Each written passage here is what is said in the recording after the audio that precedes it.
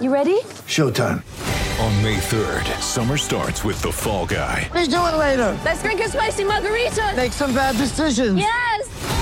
Audiences are falling in love with the most entertaining film of the year. Fall Guy. Fall Guy? Fall guy. That's what the poster said. See Ryan Gosling and Emily Blunt in the movie critics say exists to make you happy. Trying to make it out? Nope. Because I don't either. It's not what I'm into right now. What are you into? Talking. Yeah. The Fall Guy. Only in theaters May 3rd. Rated PG-13.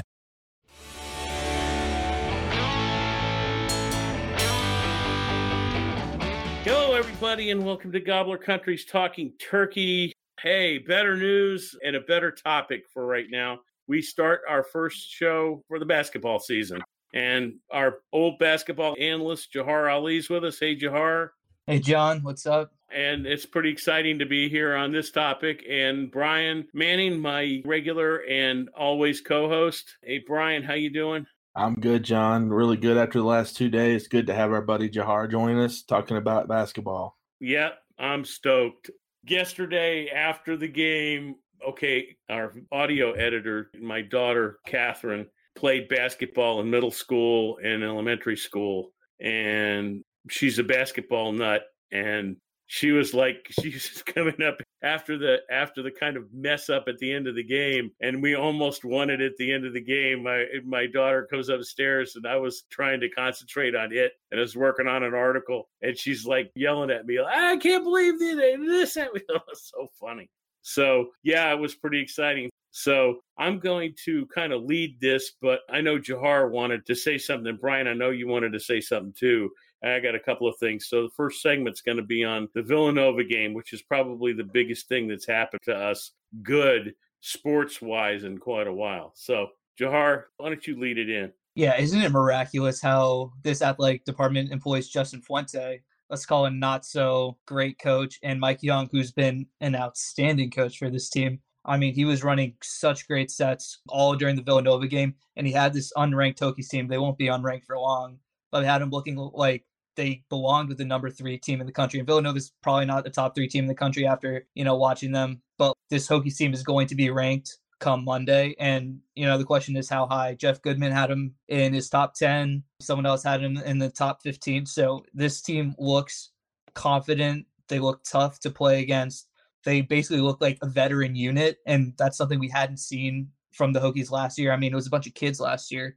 And this was without Jalen Cone, who's going to be a bona fide scorer for this team. And saying that this is a veteran team was helped by Cartier Jara. I'm not sure how to pronounce his last name. Keve Aluma.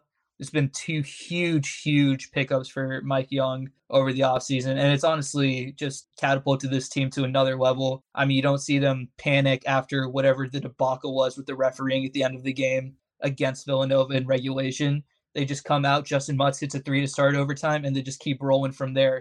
I saw them drain a 3. It was like the digital salute to the referees and to Villanova. See, yeah, you got away with one, but we're not going to let you do it anyway. That was a whole different ball of wax at that point. I was very surprised. I have honestly never seen a charge essentially taken by someone right next to the inbounder on the baseline. So that was a new one for me.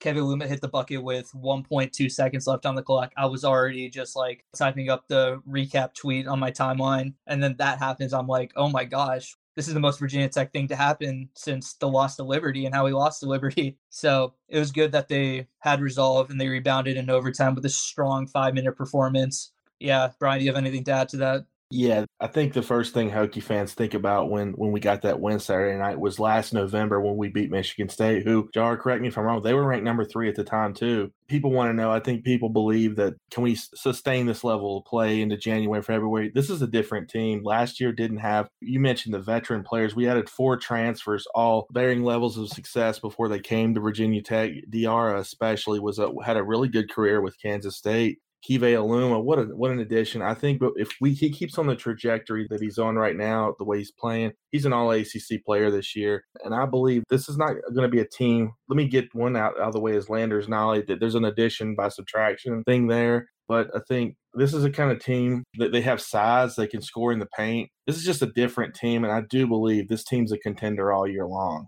Jahar, what's your thought about the sustainability of what we see early in the season, 3-0? Yeah, I think it's definitely more sustainable because they're not so reliant on the 3-point shot, which is invariably up and down if you rely on that too much as a team. So this year we have a post presence with Kevin Lumen. We saw this when Zach O'Day came in for Buzz, year 2 of Buzz. So this is year 2 of Mike Young, obviously. So we're seeing like a similar effect. Zach O'Day immediately came in and was putting up like 17 and 8 nightly. And we're seeing the same thing with Keve. So it's going to be impressive if he keeps up this level of scoring against ACC competition. He probably won't. But still, this like competence at the 5 and at the 4 is just so important, especially when we get to the ACC games coming up here soon. It's pretty amazing. I just going through some of the stats.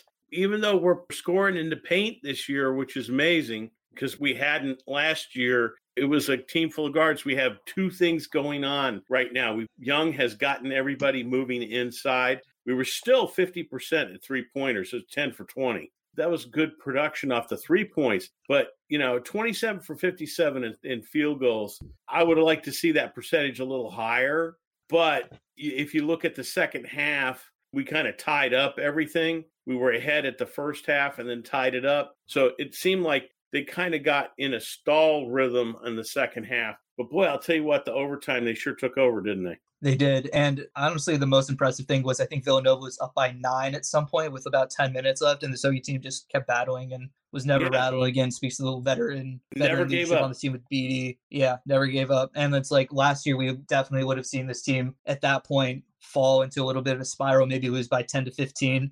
But this year's team came back with some heart, and it was really impressive to see. Yeah, well, Brian, you haven't said a whole lot. What's your takeaway on this, the first signature win of the season? I want to touch on something you both guys discussed about the 3-point shooting. Jar mentioned how, it was not sustainable to win like that. I mean, you could go out there and you can beat the number 1 team in the country loaded with lottery picks if you're shooting 50% from the 3-point line. But then the next game, you could play a team like the bottom feeder you could play Georgia Tech the next night, and you hit 5 of 16 like tonight, and you could lose. You're susceptible to losing to a lesser team. And in this team, they can shoot the ball, as we saw last night, but when they have an off night like tonight, it doesn't matter because they can score inside. Now they play strong defense. There's a lot to really like about this team.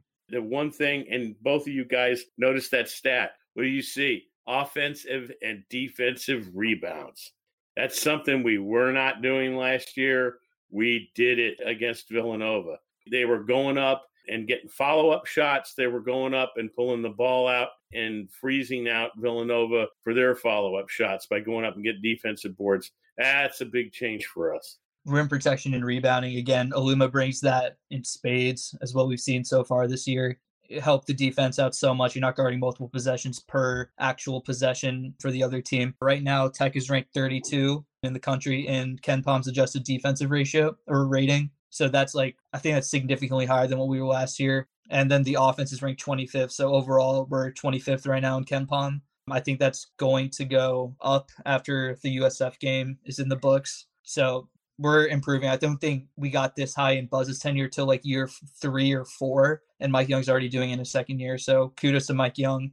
Yeah, the big thing to remember is this is Mike Young's team. There's not a whole lot of leftover anybody from Buzz's teams. So we've got Bede. I think that's it. It's made a huge difference. I got to say one thing as we wrap this down into the end of this first segment, that the refreshingness of the Mike Young. Okay, Mike Young is a local. He's from Radford. He went to Radford High School. This is his dream shot, and he's picked it up. The little videos they were doing with the Dukes of Hazzard thing and the driving down the road with the Hawaiian shirt, you never see Fuente do that. And just having a good time and being part of the scene. And, of course, he's local, so he's comfortable being around here. And it's really good to see a head coach engage in the community, too. And get his players engaged in the community. And another thing about Mike Young, he knows that success that success won't get to his head. I mean, just now, post game, I'm reading David Cunningham's tweet here on what it would mean if Virginia Tech is ranked tomorrow. Mike Young says, I'd be happy about that, but goodness gracious, with everything going on, don't get too fat and happy. You better keep your head down and keep chopping wood, and that's what we intend to do. And I absolutely love that. I got to love that attitude. His attitude at the end of the game, he put it on himself and said, hey, look, I set it up wrong. That's the oldest trick in the book, and I set it up wrong, and we're going to fix that and make sure that doesn't happen again.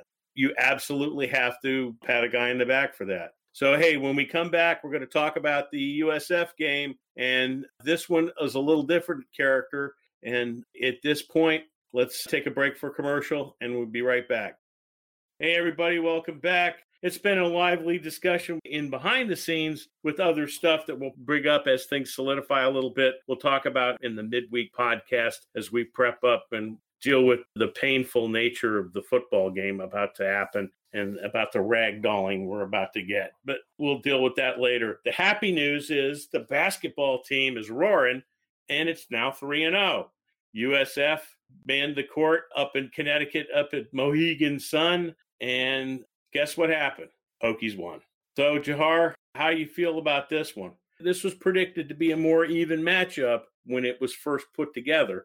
So this opened as an 8-point Virginia Tech spread. So Tech was favored by 8. And if you're betting a favorite in college basketball, this game was essentially your dream if you're betting the favorite, because Tech held a 13-point lead at half. So you were obviously going to win your bet there. And then they held on to the lead very easily as the game wore on. And a lot of that, again, is due to the veteran leadership we talked about in the previous segment with Jara and Beatty being those two senior veteran ball handlers that control the floor, that provide great playmaking and get guys open looks from beyond the arc.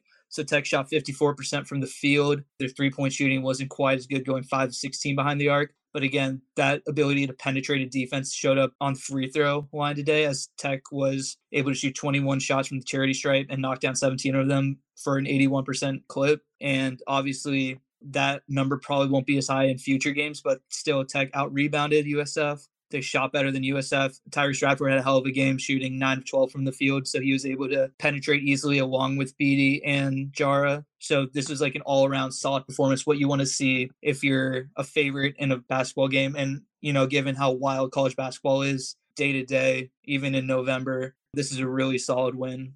Mike Young should be really proud of this team, especially they didn't get too high after the Villanova win, and they just kept their heads down and kept working and came out with a solid 18-point win over USF.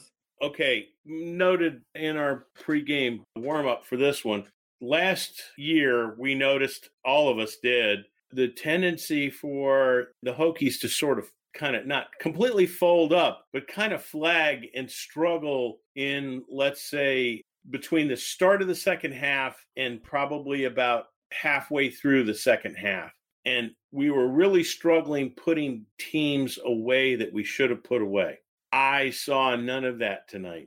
The Hokies absolutely, okay, they didn't score huge amounts of points, but what they did was they steadily put their foot on the accelerator and ended up coming away with a 5-point second half top, which already added to their, what did they have? It was 36-23 at the half. So at that point, they actually got a chance to add to their 13-point lead. And I like the idea of not sweating hard, maybe getting some other guys off the bench, some bench players to get some minutes in the game, to get some time on the floor, to kind of shake the cobwebs out and get in the flow of things. Pemsey got on the floor. Bamisile got on the floor. and Gessen got on the floor. That's important. You know, those guys have got to get some time in.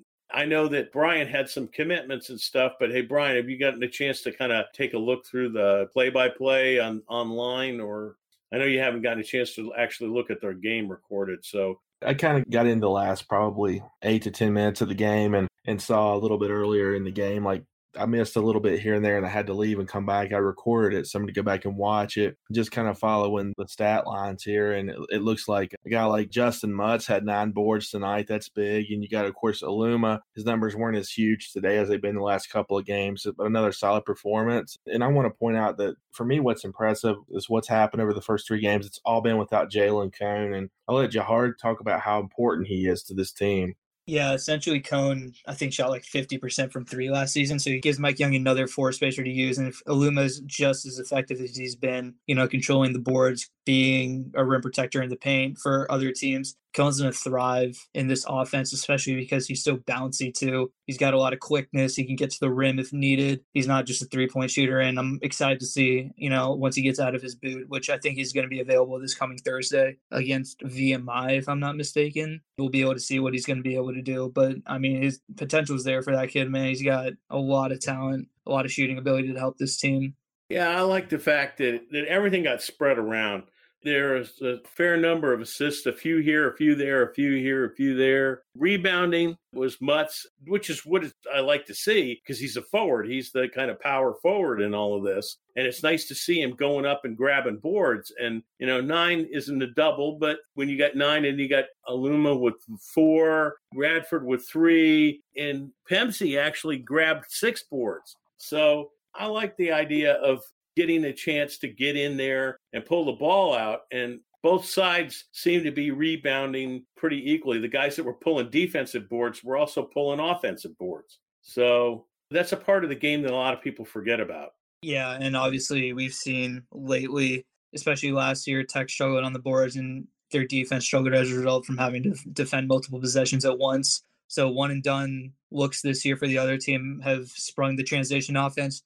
And for guys like Jara and Radford to get on the move, going towards the basket is huge. In particular, is really good at being crafty at how he gets to the hole. He essentially got to the hole for the game-winning play in regulation against Villanova and dished it to Aluma underneath. And that was like a super impressive veteran play that Tech was missing last year, especially because BD was I think he was on the bench with 5 fouls last night. Yeah, he got zotted a couple of times with some penalties that I don't know if they were necessarily penalties, but yeah, he was riding a pine at the time.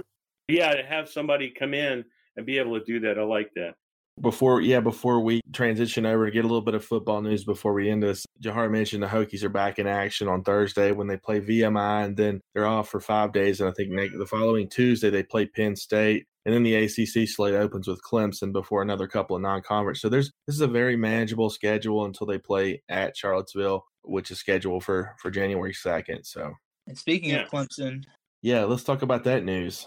The news is that kickoff is 7:30 nationwide at 7:30 on ABC, which means maybe these guys on the field will overcome. There are good coaches on the field. We know we've talked about it. We've talked about the fact that there are some really good, really competent coaches on the field. I would like to see this team rear up and do something other than roll over and play dead. I don't expect to win it all. That's the way I feel about it. I just want this. I want the team of players to rear up and do something.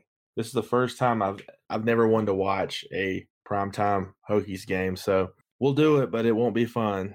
Yeah, no understanding this time too to get the crowd hype. So it's going to be a tough one, I think. Clemson pasted Pittsburgh in the first quarter 31-0, and we saw what Pitt did to us. So just by the transitive property there, it's a 45-7 first quarter. All right. Well, we know what we're in for. Previews will be out. I don't know if I'm going to even feel like doing a live. I mean, because it's 7:30 game, it's going to be way past my Betty Bye time. We'll see. And, maybe we'll be pleasantly surprised and we won't look so bad. And you never know. Right up until the moment of the game, there might not even be a game. You just don't know. With all these regulations and state regulations and 2 guys within 3 feet of somebody who tested positive 2 days ago, and bang, you've got 15 guys down. So, yeah, it's the COVID season. So, everybody, as we always say, and Jahar, you had the last word last week, and we're going to honor the basketball team this time. Go Hokies. Go Hokies. Go Hokies.